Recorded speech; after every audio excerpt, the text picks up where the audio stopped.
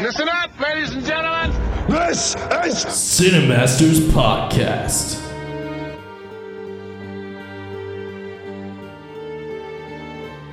Sir, the possibility of successfully navigating an asteroid field is approximately 3,720 to 1. Never tell me the odds.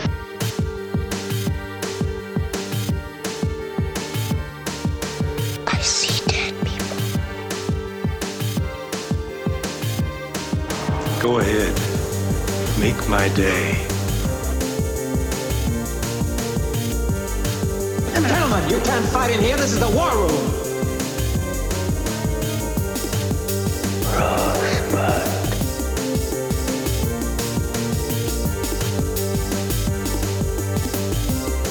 You can't handle the truth.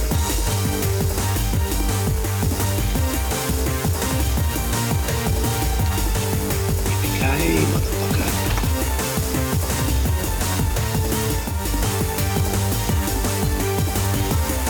Why spiders? Why can't you follow the butterflies? Why did it have to be snakes?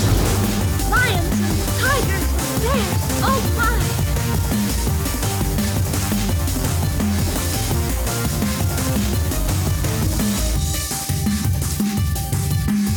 Do you expect me to talk? No, Mr. Bond, I expect you to die.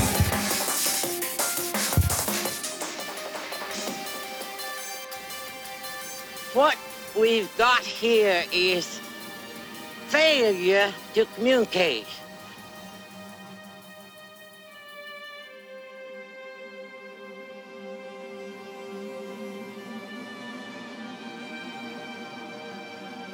This is my boomstick.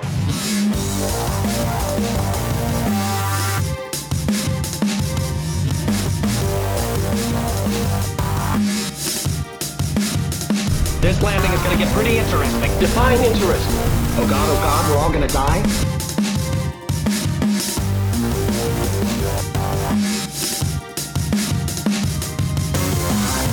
Why so serious? Oh, my sweet Wesley, what have I done?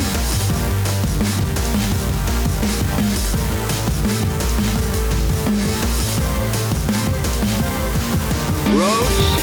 Where we're going, we don't need roads.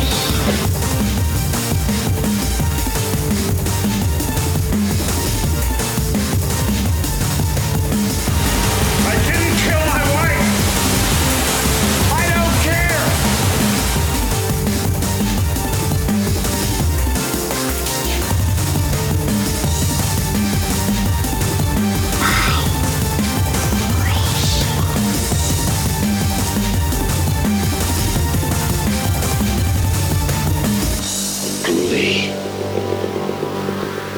Welcome back to Cinemasters Movie Game of 2012, where we talk about all the movies that came out in the year 2012. Not all of them, but a lot of them. So many so that we actually had to split it up into 2 episodes. So this is part 2. If you're listening to this without listening to the other one, you should go find the other one.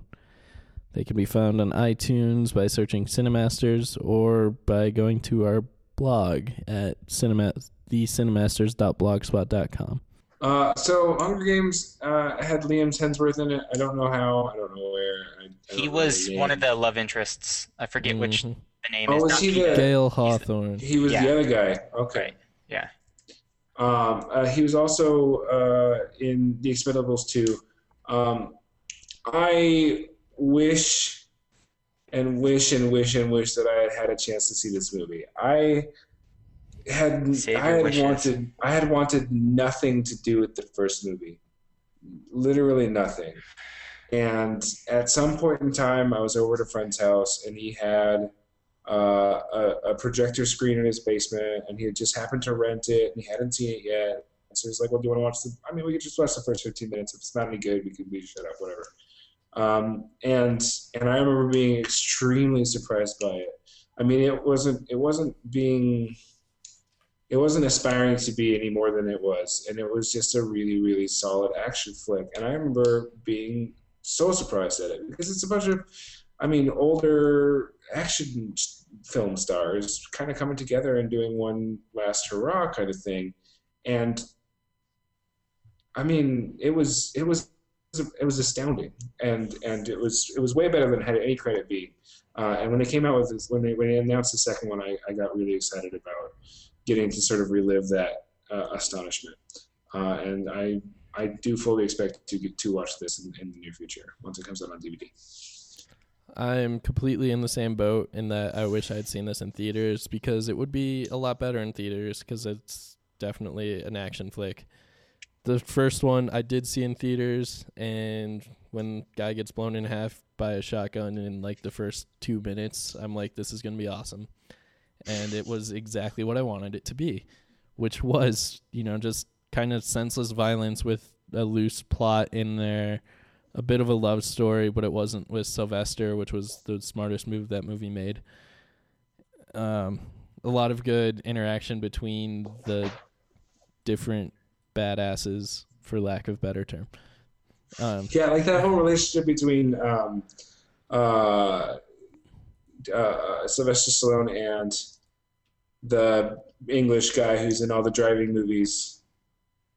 Jason Statham. Jason Statham, yeah.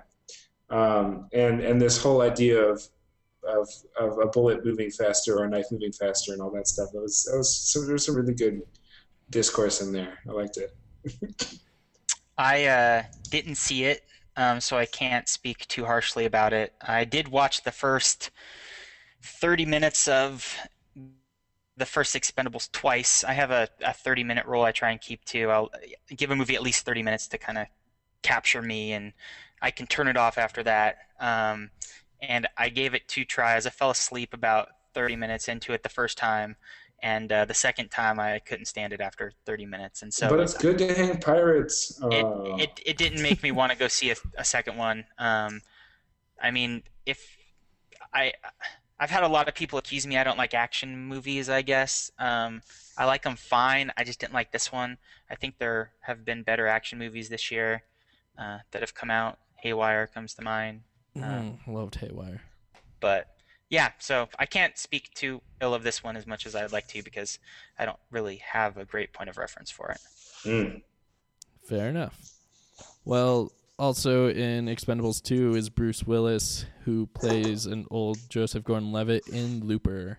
All right, who wants to start this one off? I wanted to see this movie so bad, and I don't know why I didn't, but I wanted to, and I want to still. And Jogo, I saw the makeup on Jogo, and he looks so much like Bruce Willis. It was creepy. And there's this line in the... Sorry, I'm just going to gush about what I know about it. There's this line in it where he's sitting across the table from Bruce Willis, and they're looking at each other, and he says to himself, "Your face is backwards." And it totally makes sense, because it's not like he's looking in the mirror. He's looking in the real thing, which means it's not a reflection. So smart. Okay, sorry. Go ahead. Tell me you've seen this, right, Dan? I have seen this. Okay, good. I went on a Saturday by myself to see this because I really, really wanted to see this. Because I love Joseph Gordon-Levitt. I love the Rian Johnson, the director. He's done so Brick, many great Brothers movies. Bloom, yeah. Brick is one of my favorite movies, and it's so well done. And this movie just blew me away. Yes, there are some, arguable science decisions that were made about it, but that's to be expected with a time travel movie. It had the feel of a gangster movie that had the sci-fi explanation or experience to it as well. There's really only one thing I didn't really like about this movie, and it was they added the fact that some people are telekinetic just for a plot point. It's nothing major. It didn't quite sit right with me throughout the entire movie, but everything else about the movie is good enough to overlook it. Yeah, I love this movie. It is definitely a movie, but it's one of my favorites of the year, I think. I agree wholeheartedly about Rian Johnson. Brick, he also worked with Joseph Gordon-Levitt on. That was his first movie. It was great. Brothers Bloom, I enjoyed quite a bit. And I was really looking forward to this, and the problem I had was I wanted to see it, but I had all these people telling me, you better take me with you when you go see it. So I had to wait till everybody was available.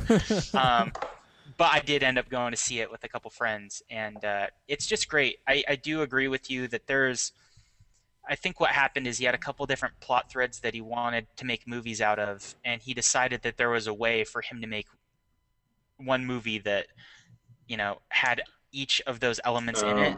He Dusk Till Dawn did. Yeah, and I think that it's still a very, very good movie.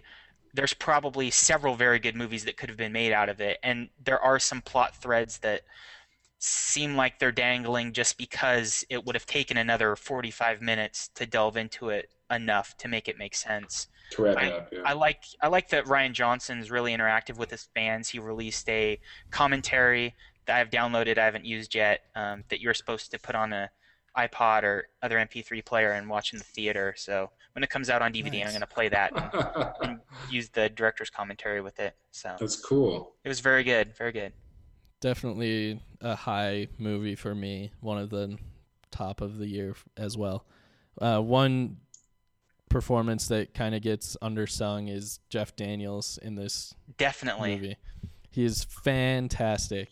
I love Jeff Daniels, and he's done so much for the state of Michigan. It's true. Last summer when I was in Michigan, he played at the Tibbetts Opera House, and I got to hang out with him backstage. Oh, F off. Really? Yep. When was that? And why didn't anyone call me? I would have come back. 2009, and if I... I see what you're saying. Then okay. I would have. Yeah, before I got there. Okay. He has a great role in the movie, and he just plays it so well. There's a lot of little roles like that it's so important that he come across the right way in order for that character to make sense. And yeah, I think it's perfect. Who else was in that movie, Dan? Emily Blunt, who is an actress who starred alongside what's his name? Jason Segel. Jason Segel in The 5-Year Engagement. I don't know why I didn't. Also see this known movie. as the rich man's Rudy Schubach. Oh yeah. Jason Segel's the rich man, Rudy Schubach. Okay. Right. Emily Blunt.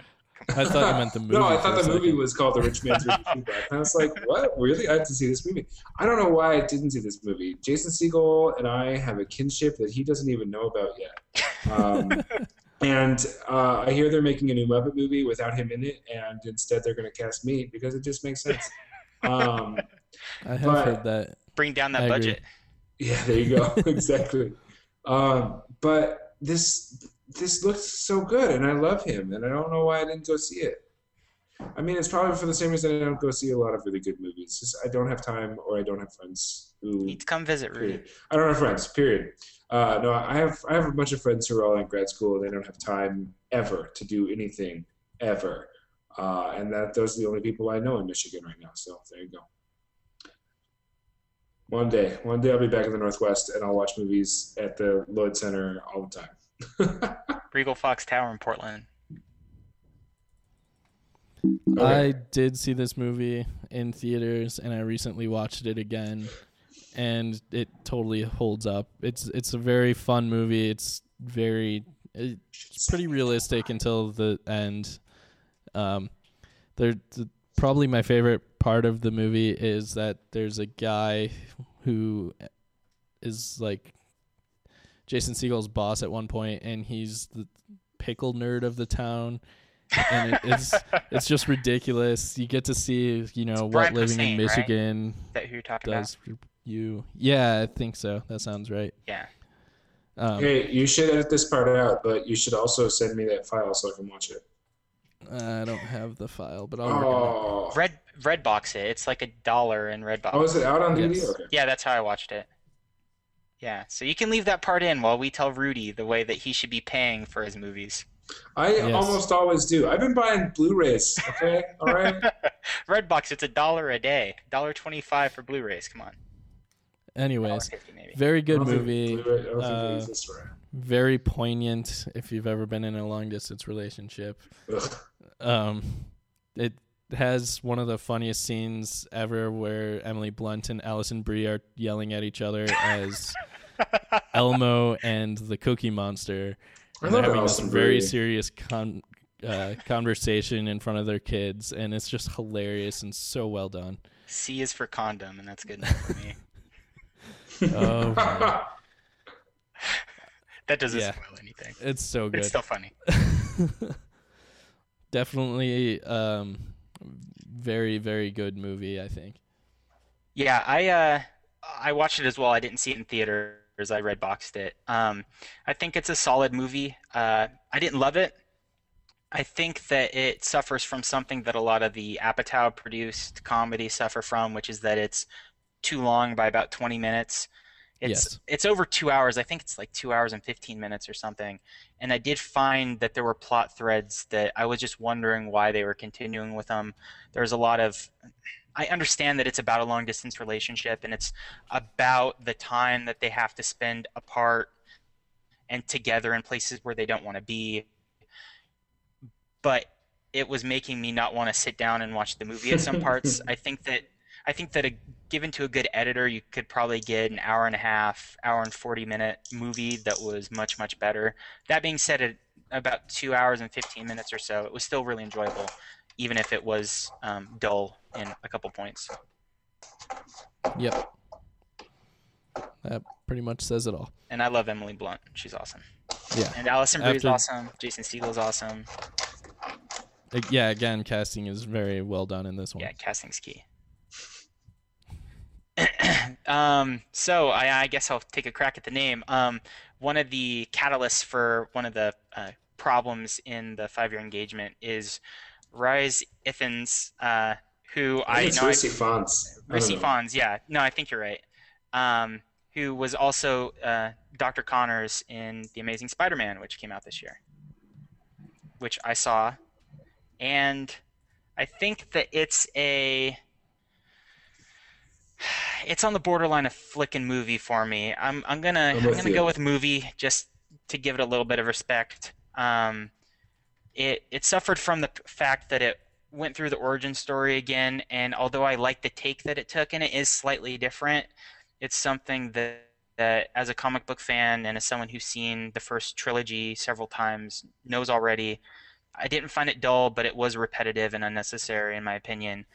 The one thing that really brought me into it, though, was the core relationship between Peter Parker and Gwen Stacy, and also Gwen Stacy's father, Captain Stacy. Oh, yes. And those three core characters really grounded the movie, and the relationships between them was great, and I think well worth the watch.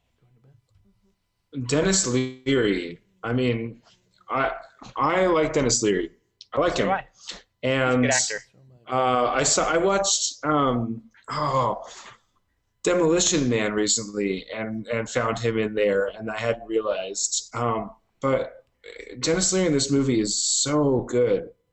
And this movie in general is really very good. I mean, every time we come to a movie, I almost always gush about it, and I think it's because I'm at my core really easy to please. That's true. To be absolutely honest, and I really really enjoyed Spider-Man. I would say that I think I would rather give it respect by saying it is an amazing flick than turn it into an okay movie.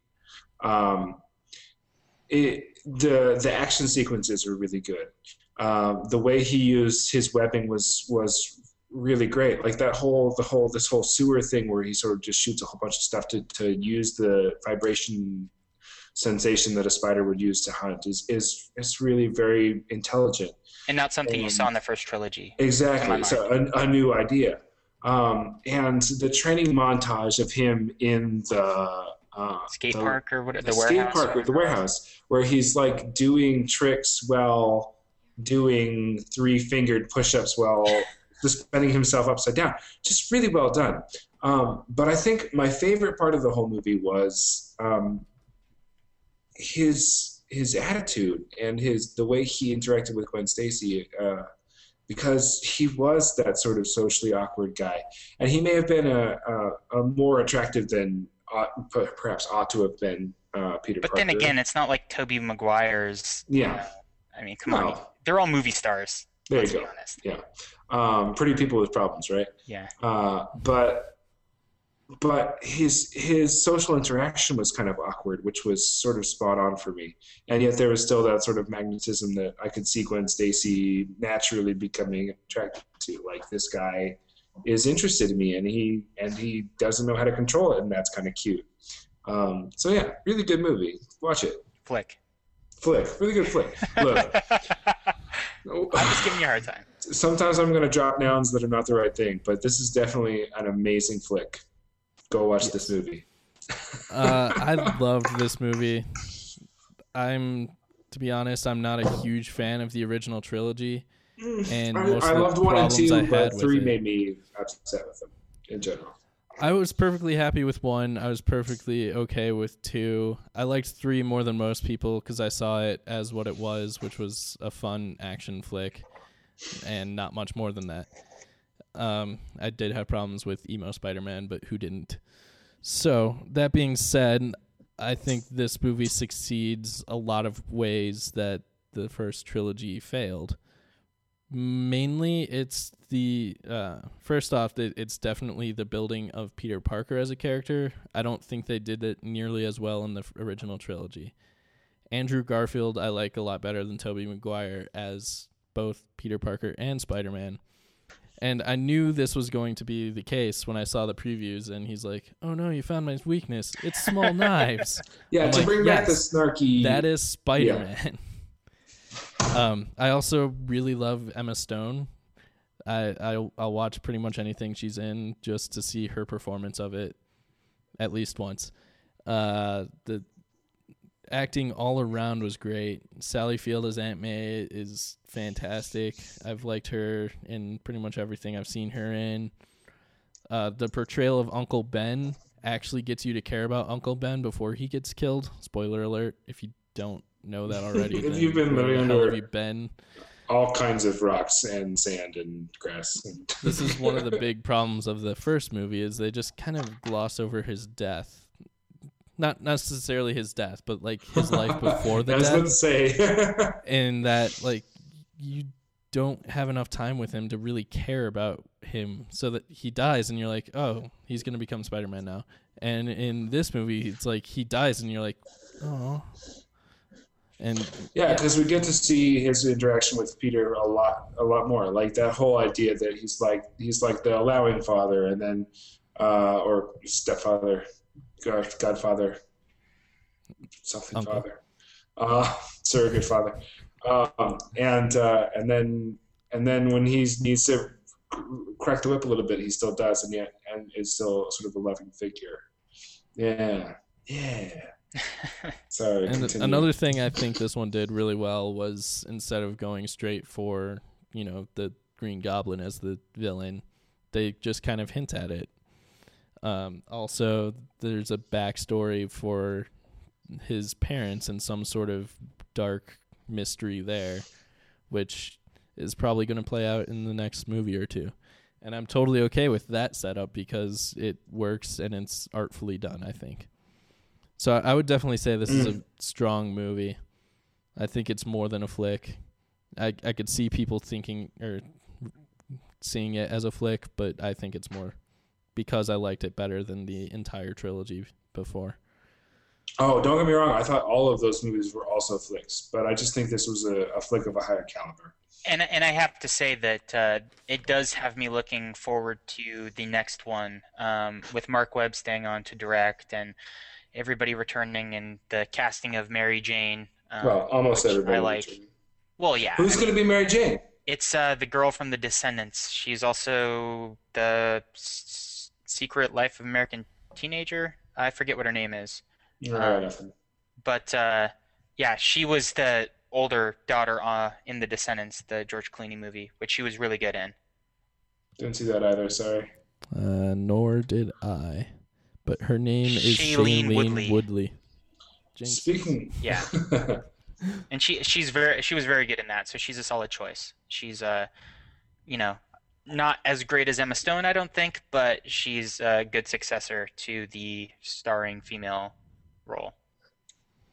And Jamie Foxx as Electro. Yeah, that's crazy.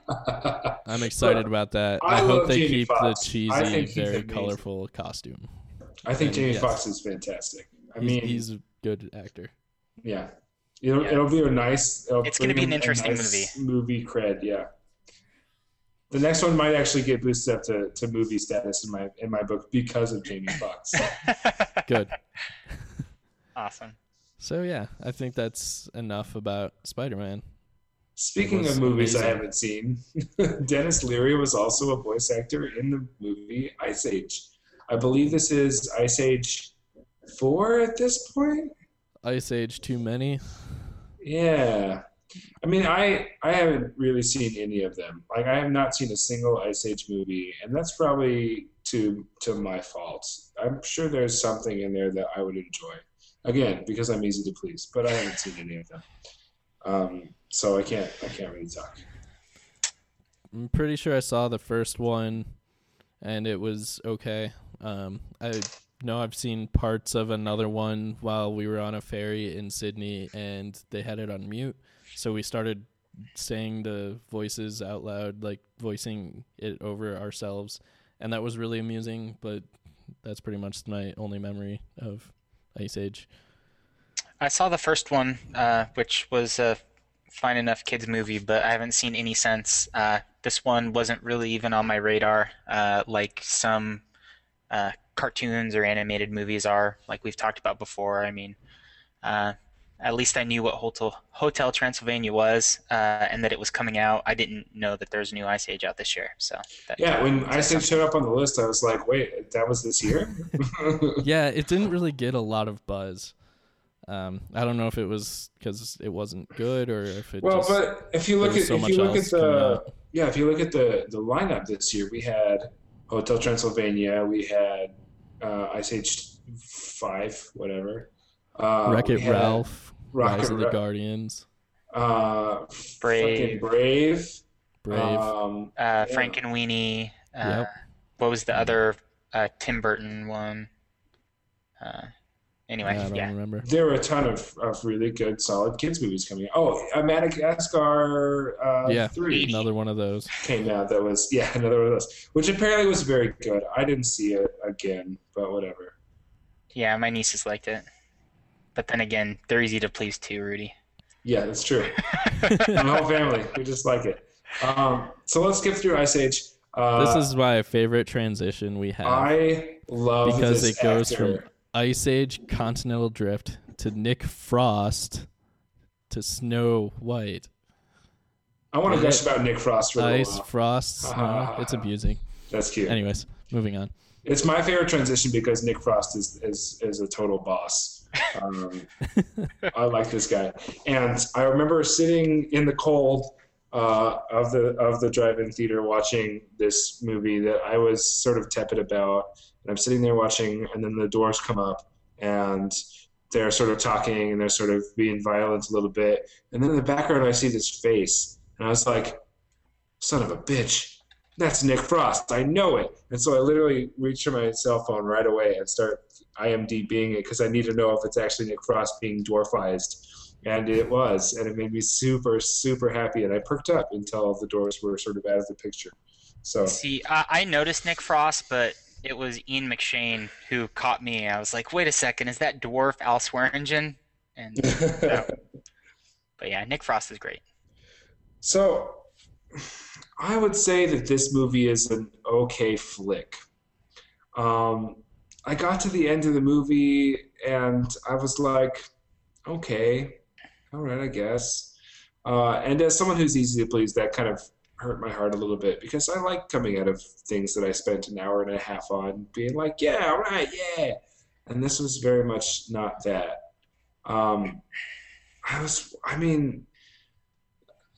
The main thing I got out of the movie was Kristen Stewart can get through a whole movie without looking into the camera and pensively biting her lip.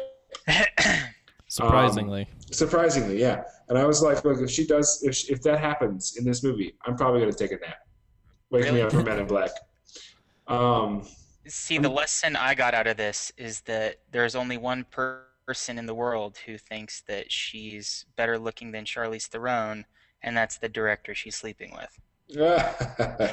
I'm starting to think that was a ploy for him to get her off the movie, off the sequels, which totally worked, and I'm totally okay with that. Yeah. Yeah. I mean, Chris Hemsworth in it was good. I love Chris Hemsworth. It was nice to hear his natural accent.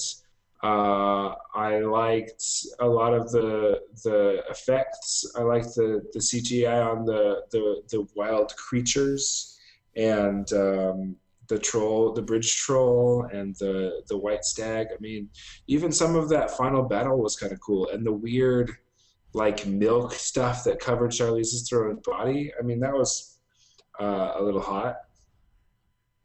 Yeah. It was an okay flick for me. It looked pretty. I had a lot of problems with the performances. Chris Hemsworth, I think, did okay. I don't remember any of the dwarves, which means they weren't memorable, but they're not really supposed to be. Kristen Stewart, I think it was smart of them to take out a lot of her lines so that it was a better movie. Charlize Theron seemed to have two levels. Granted, she was good at both of them, but she was either whispering or yelling, it seemed like. This movie exhibits one problem I've been having a lot recently in these kind of period classic pieces, specifically also Game of Thrones, where people ride into battle without a helmet on. I get it that we need to see their faces, but it's still stupid to not have a helmet on when you're riding into a sword fight. Hey, you have all other body armor. They did the helmet thing with 300, and they still all looked like individuals. Exactly.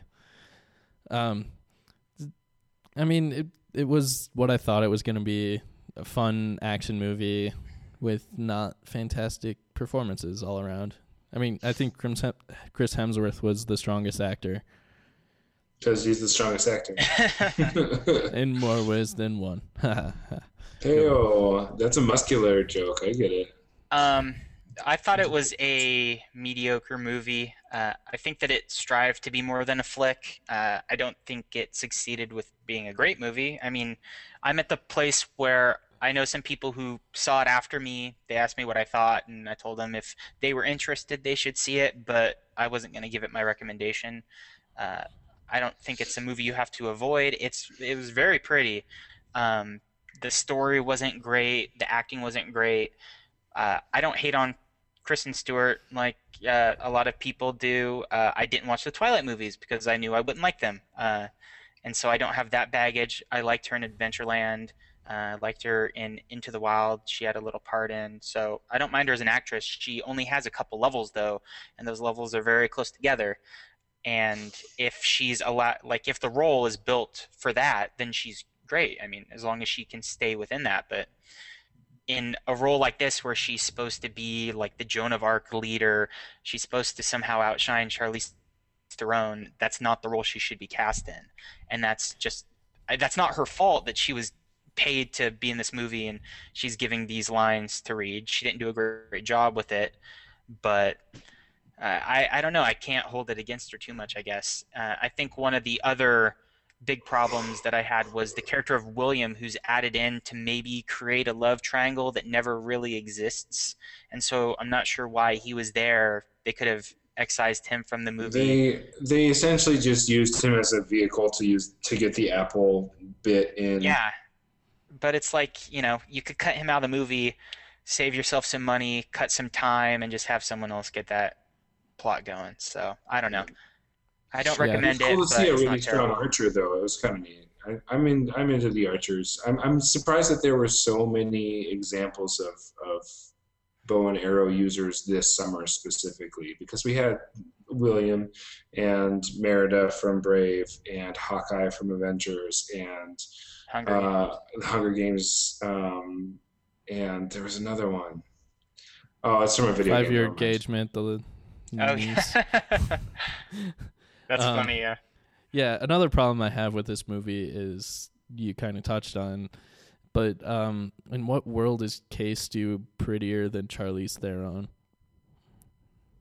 Well, but it's not necessarily that she was supposed to be prettier. It's that she was supposed to be purer, and the way they were writing Charlize Theron was definitely super bitchy. See, and that brings up a great point, where I thought that this could have been a shining example for kids, which is who this is aimed at, which is why not play the inner beauty card? Like, that would have been perfect. Is Kristen Stewart's character was, kind of animals and this, that, and the other thing. And sure, she's not as pretty as Charlize Theron, but Charlize Theron is a witch. And you had the people, who were disfiguring themselves, the village there. And I thought that how great would it have been had the writer said, you know what she's going to do? She's going to try and disfigure herself like those people did, and she's still going to be the fairest of the land because, she is such a great person. She was doing that to try and protect people. And I think that there may have been a better movie in there had you move some of those things around. But yeah, again, or if you just cast someone who wasn't as pretty as like, instead of casting someone who was mildly less pretty than Charlize Theron, gone with someone who was like just sort of plain, Sure. I mean, but then you're still falling into the kind of Disney princess trap, I guess. And you could subvert that quite a bit if you wanted to. But then again, are we asking this of a blockbuster movie? I don't know. AAA title. Yeah. Yeah, exactly. So, yeah. I think we've exhausted that one pretty well. Well, I think it's important that we talk about the ones that we were not as big a fan of as well as the ones that we were, I think exactly. It's a good point. Oh, okay. We're so close. 3 down, 3 left. 2 of which I hadn't seen. I'll take this one since I'm the only one who's seen it. Snow White has a man called Vincent Regan in it. Probably saying that wrong, but he was also in Lockout, which I saw the previews for. I was like, this looks far better than it has any right to be. Space Jam. Yeah, it's a jail breakout movie where basically a daughter of a U.S. senator, or no, it's the president's daughter, gets trapped in an outer space prison as it's being taken over by the inmates. So it's Air Force One means Con Air. Yeah. In space. In space. It's exactly what it looks like, solid action, good, betrayal from the bad guys, and not a whole lot to say about it. The Guy Pearce was good as the guy who breaks in to save her. Not much else to say about it other than it was fun to watch. It's definitely a solid flick. I don't know if I need to see it again, but I'm glad I did see it once. I've had a thing for Guy Pearce since Memento, and I remember seeing Count of Monte Cristo and being kind of appalled by his teeth. But other than that, I feel like I really wanted to see this because of Guy Pearce. So I will probably go back and watch it for that very reason, because I like Guy Pearce and I want to see his work. But when I think about what drew me into Memento so hard was his ability to play a character who had no memory, which was kind of really cool, and the editing of it. So it'll be interesting to see him in a movie that's very popcorny. I look forward to it. Yeah, I haven't seen the movie. I think it's available at Redbox, and it's on Netflix. Pretty sure it's on my Netflix. Yeah, I think it's. Is it? I think it's in my queue. Yeah. We'll watch it tomorrow. So I do plan on watching it, but it's a ways down on the list because I think it probably is a flick, and so I've got a lot of movies and films to watch. Sorry.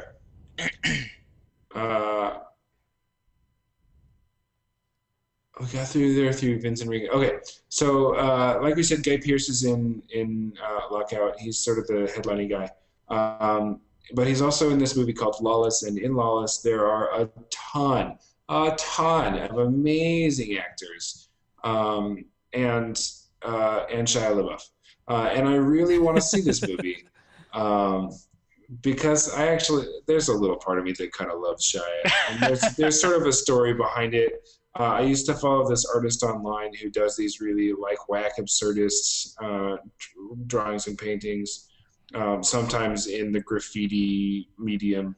And there's this video online of him breaking into Shia's house and doing a mural in his house. And just as he's finishing the painting, Shia comes home and he's like, it's your birthday present, and here's a cake. And he's like, get the fuck out of my house. And I'm sure he's in on it, but it was actually really funny to watch. And it's nice to see celebrities with a sense of humor. So anyway, I want to see Lawless. Someone take it. Who's seen this movie? Has someone seen this movie? I haven't seen it. I want to see it. I have seen it. Good. And it is a very, very solid movie. It's based off of a book, based off of a true story. There's a lot to say about it. First thing I should say is that I saw this with my girlfriend because she wanted to see it due to Jessica Chastain and Tom Hardy being in it. Ooh, Tom Hardy. And Jessica Chastain. Within minutes, they have kids that the three brothers that are growing up, and they're trying to get the younger kid to shoot like a rabbit or something. And as soon as that happened, I felt her clench up next to me like, oh shit, I don't actually want to see this movie. This is not my kind of movie. And it to be honest, it isn't. There's a lot of violence. There's a lot of, explosions. There's a lot of death. There's a lot of pain. It's a classic kind of gangster story set out in the West, kind of. It's set down south somewhere, but it has kind of a Western feel to it, but also the gangster mob movie kind of feel. All the performances were fantastic. Even Shia did a pretty good job, probably because it wasn't the exact same character he's been playing for the past 10 years or so. Well, if you look at who's alongside him, you've got Tom Hardy, Guy Pearce, Gary Oldman. It was what's his name with the weird face? Steve Buscemi in it? No. Oh, okay. No. That would be. I'm probably thinking Boardwalk Empire. Yeah, that one. But yeah, he's surrounded by heavy hitters, so he probably had to step his game up, which is going to be good for his career in the long run, I think. Tom Hardy does one of the best performances I've ever seen, and he doesn't even talk a whole lot. It's just there's so much tension and hilarity and just solid action that it's a very good movie. Are you ready for transition? Borderline film. I'm not sure I want to give it a film, but it's definitely a very, very great movie. Are you ready for a transition? Because I got a good one. Yeah. Do it. I have been consistently impressed with Tom Hardy.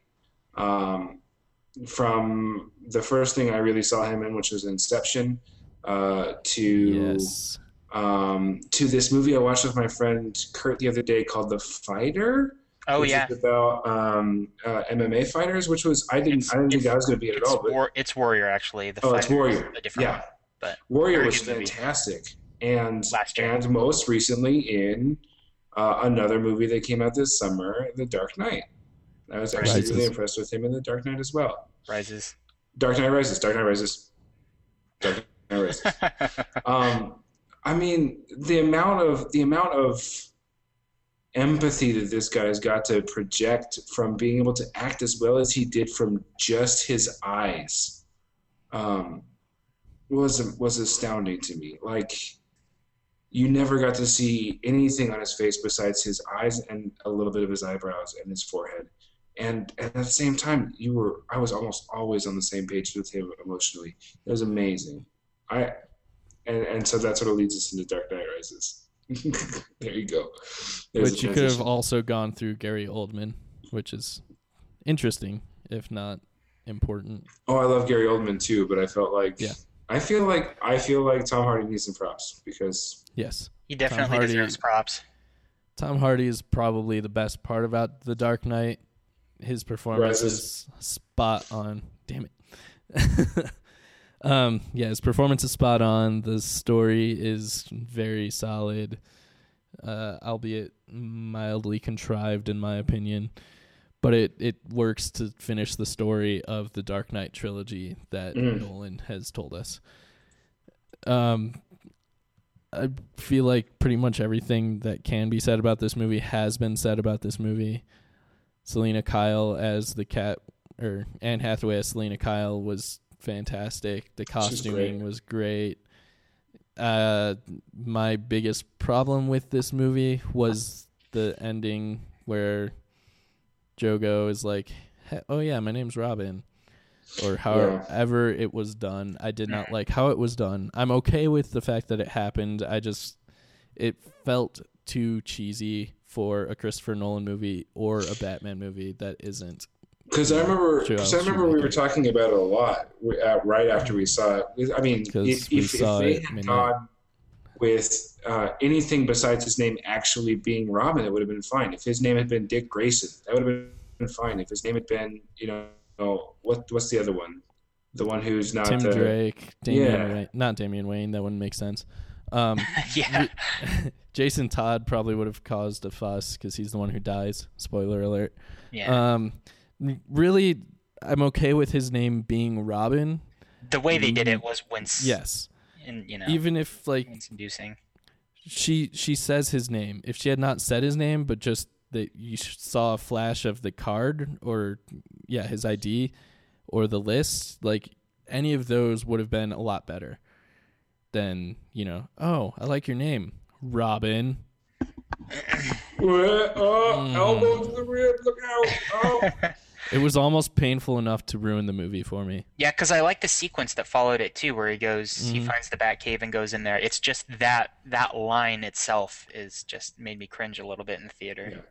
I know a lot of people had a lot of negative things to say about the scene that they shot in Italy at the very end, where Bruce Wayne is at the table with an undisclosed brunette woman who we can only imagine is Selena Kyle. It is Selena Kyle. And then he sees him and then he cries a little bit. But I mean, again, easy to please. I was the guy who liked the epilogue to the Harry Potter 7 book. I hate you. I know. And everything you stand for. But I even enjoyed that little fan service to show us that everything's going to be okay at the end of it all. I'm kind of on the same lines there as I am with the Robin bit, in that he could have done a more Nolan ending that would have been better, where we see everything up until the part where it actually shows Bruce Wayne. If we just see Alfred's face and him smile, and then it goes back to Robin or the credits, that would have been a lot more effective to me. I agree with that. I would have dug that a lot if we saw, because they set up the premise of that really well, where he goes to the thing to see.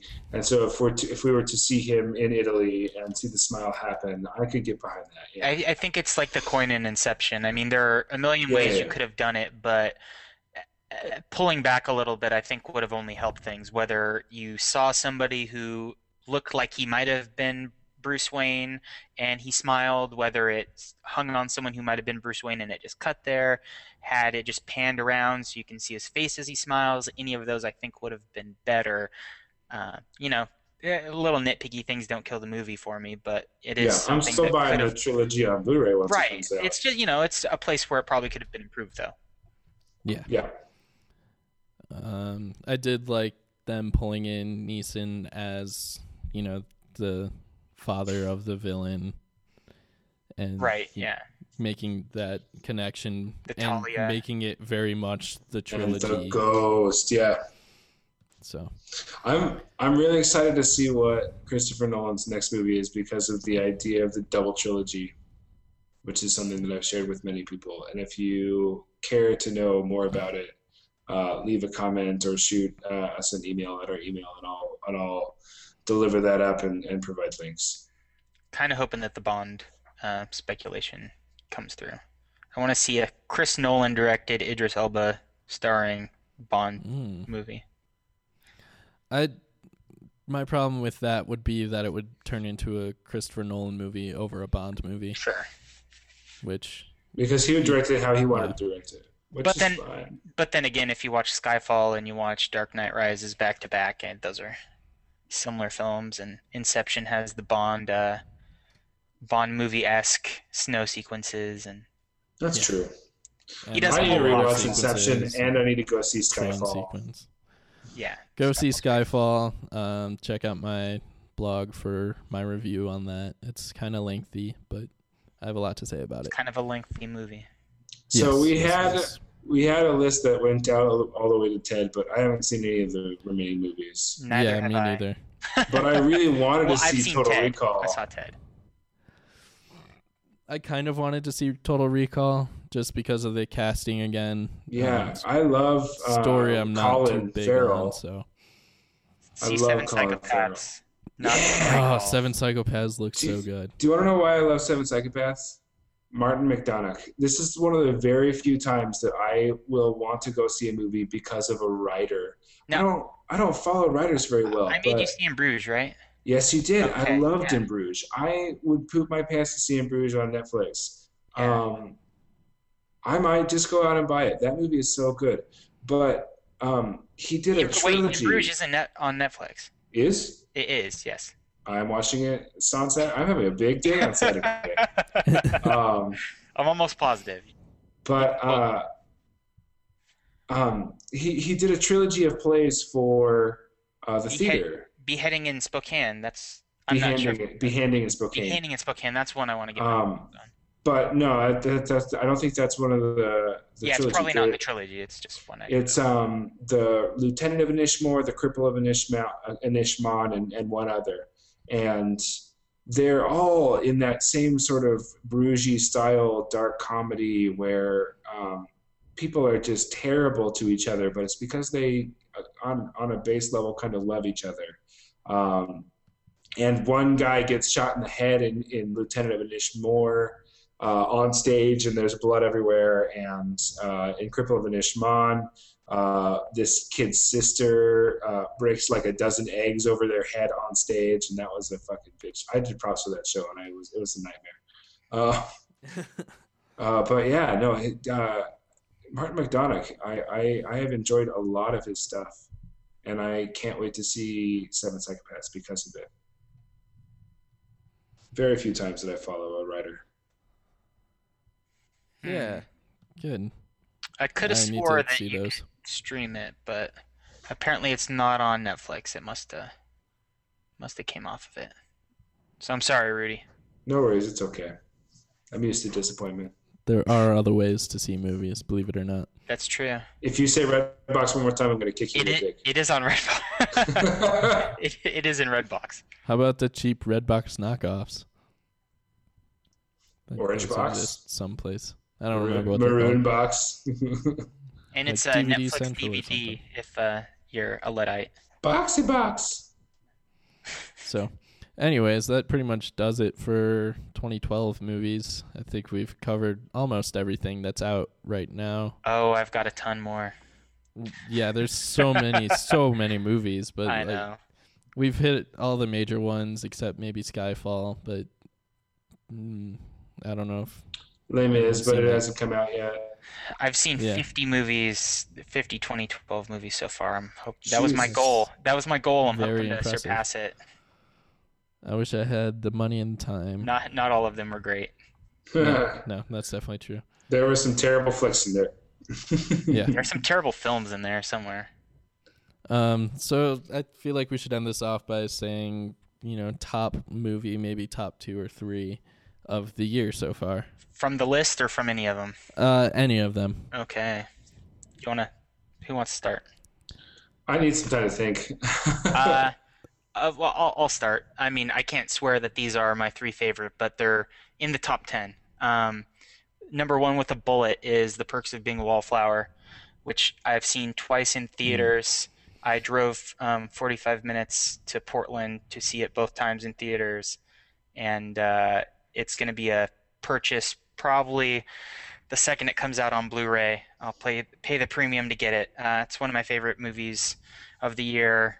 Should remain that way, and it's probably going to be in my personal pantheon. I imagine. Have to give it some time, but I love that movie. It's really heartwarming. Some great acting in it. Let's see. What else do I want to admit that I watched? There are some interesting ones in here. Like I'm not sure Katy Perry Part of Me 3D is in my top 10. Although yeah, I wouldn't admit to that. Although It and Magic Mike. Too bad he already did. I can't swear that that's an excellent double feature, but it's kind of an excellent double feature. Your Sister's Sister. It's got Mark Duplass, Emily Blunt, and Rosemary DeWitt. And it's a really good movie. The three of them are in a cabin most of the time. It has to do with their relationships and all that jazz. I saw that as, I think, part of a quadruple or quintuple feature or something. That it was a three Duplass day, and it was the best movie I saw that day and one of the best of the year. And then I'm gonna throw out just a random one, The Raid Redemption. I got that on Redbox, and that was a really, really energetic movie. Basically, if you've seen Dread 3D or the trailers for it, it's very similar. It's an action movie set in a high-rise. It's subtitled, but it's one of the best action movies I've seen in a long time. So. See, you do like action movies, right? Yeah. You tell people who say you don't that they can suck your dick. Well, I like that and Haywire. I mean, those are good action movies in my mind, but not Expendables. I thoroughly enjoyed Haywire. I mostly watched it because Gina Carano is kind of a celebrity crush, even though she's not really a celebrity. I first got her note of her during the reboot of American Gladiators. She was Crush. Yeah, definitely. Which, was exactly what I wanted it to be. And, Haywire was a solid action movie. Had a pretty strong cast all around. A pretty ridiculous cast, if I remember correctly. Yeah, it was a great year for Steven Soderbergh. Yeah. Not one of my top movies of the year, but definitely one of my most enjoyed movies of the year, I'd say. Wow, that sounded way dirtier than I intended. Don't take it that way. Most enjoyed. Top movies of the year. One 4 or 5 times a week. Hey, yo. Top movies of the year are Cabin in the Woods. Go listen to our last episode to see why. Definitely Looper is up there. I did see Cloud Atlas, and it was interesting, intense. I don't know. Words can't really describe it. It's big in ways that I've not seen before. Now, what she said. Wow. Did you watch Tree of Life, Dan? I did, and I did not enjoy it. Okay. I watched Tree of Life. It fell prey to my 30-minute rule. I can't watch that much masturbation, like directorial masturbation. Like that was. He was so full of himself. I was just, I feared that it was going to be a similar movie. It's definitely not in that sense. Okay. There is some of that to it, but it's definitely more. I mean, there's a plot to it. Actually, there's 7 plots to it that all interact in different times. It's a very ambitious, confusing plot. The performances are great. You get to see Hugo Weaving dressed up as a nurse. I love Hugo Weaving. And he's fantastic. As a female nurse, right? Yes, dressed up as a female nurse, kind of based on Nurse Ratched. Or is he supposed to be a... I think he's supposed to be a woman. He's supposed to be a woman. It's like 7 different stories that take place during different times, and each consecutive time is reading or watching some sort of story that is the previous plot. Oh, we're back on Cloud Atlas. Okay. Yeah, it's very confusing. It will take at least 2 watches or a read through of Wikipedia or 3 to understand it, but it's very well done.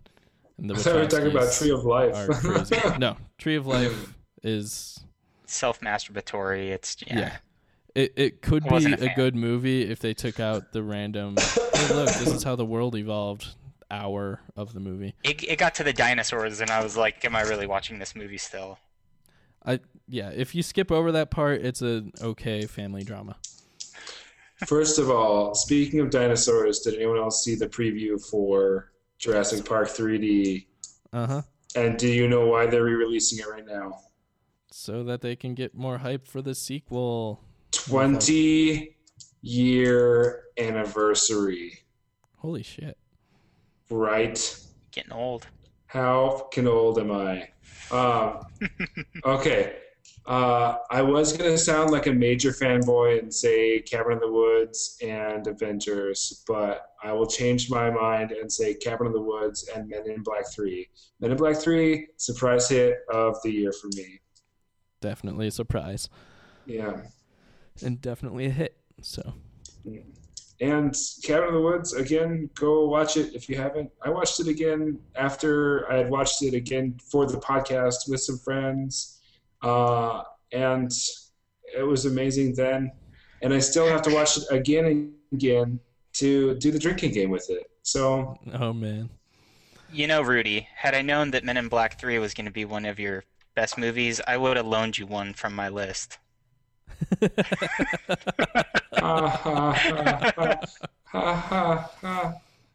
On that note, I feel like we should call it a day. Also Brave. Yes, Brave was great. Also, yes. Avengers. That's it for Cinemasters. This also every movie I saw this year except for Snow White and the Huntsman, which is borderline. It was all right. He's easy to please. Way too easy to please. Awesome. So if you liked this podcast, check out Rogue Arrow Podcast. It's roguearrow.blogspot.com. We review the CW show Arrow. I also have Mainframe Chronicle, where we review the 90s TV show Reboot. New episode just went up for that.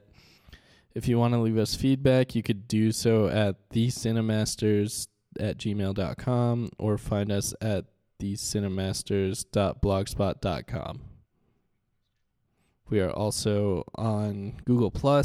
Just search for Mo V's Rule, as in movies rule, but it has to be two names, and the first name has to be a real name.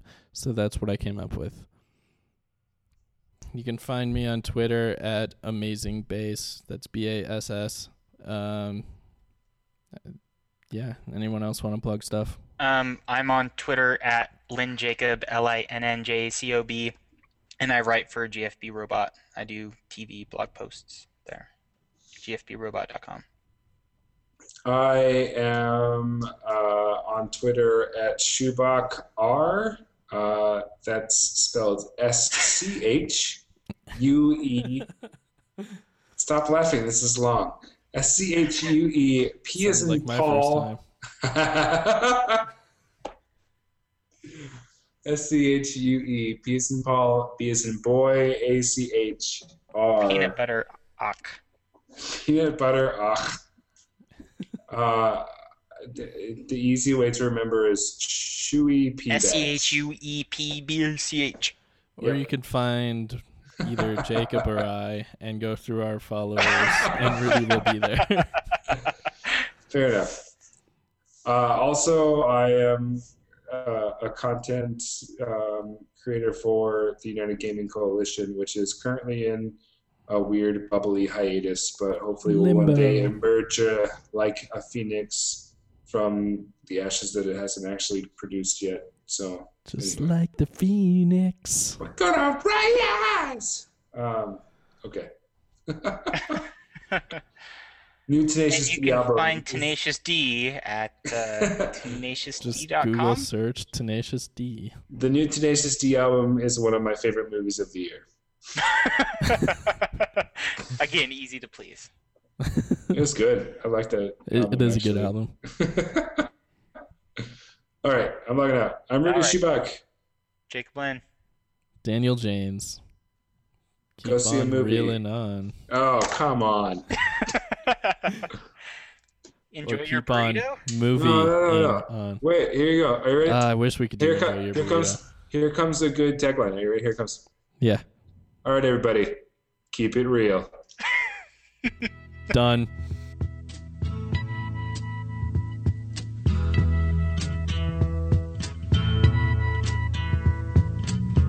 I'll be back.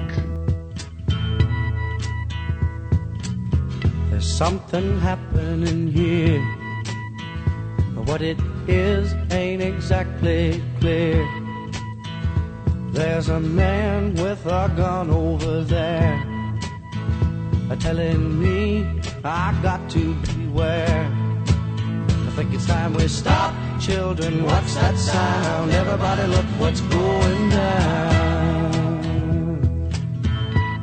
Bye bye, boys. Have fun storming the castle. Think it'll work? We'll take them here. Bye-bye. The Emerald Archer, the Battling Bowman, Ollie. Whatever name you know him by, he is best known as Oliver Queen, the billionaire playboy who was stranded on an island for 5 years, forcing him to become the Arrow. Join us as we follow his journey to clean up the mess his father helped create in Starling City. I am Daniel James. I'm Chris O'Neill. I'm Laurel Mers. And I'm Rudy Schubach. And you should check out Rogue Arrow Podcast, where we talk about the CW show Arrow. You can find us at roguearrow.blogspot.com or by searching iTunes or Facebook for Rogue Arrow Podcast.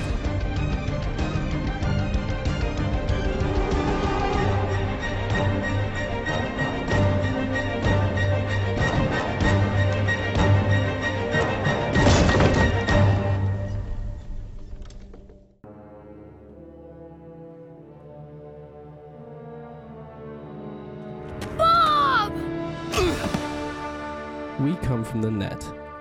Blogs, websites, podcasts, to this place, the Mainframe Chronicle. Our format, podcasters.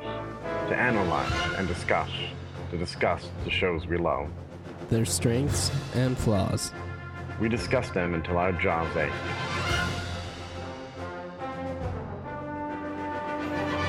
Software pirates. Oh, this is bad. This is very bad. Megabyte hit a delete command in the mask, just like you said. Only he didn't know because I should have copied and pasted the truth from the start.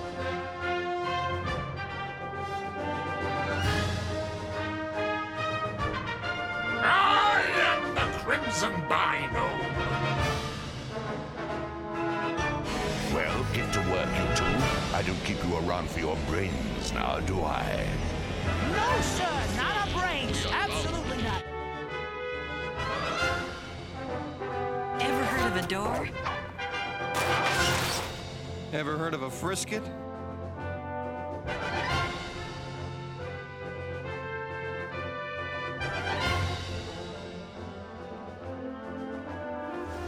So many moods. So little time.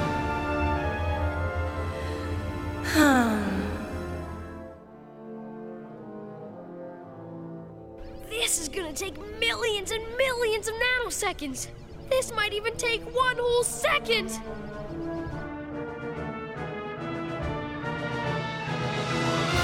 Dot, can you read me? Dot! Not good. This is not good. It's an infinite data ELSA loop.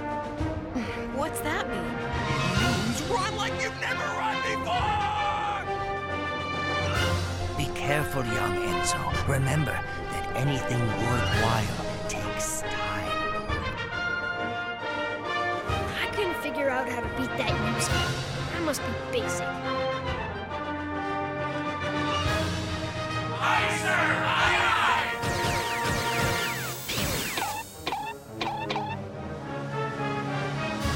They say the listener lives outside the net. And listens to podcasts. No one knows for sure, But we intend to find out. Mainframe Chronicle. Join us as we explore the world of Mainframe and the adventures of Bob, Dot, and Enzo in the Mainframe Chronicle podcast. You can find us at mainframechronicle.blogspot.com, on Twitter at MFPodcast, or on Facebook and iTunes by searching Mainframe Chronicle.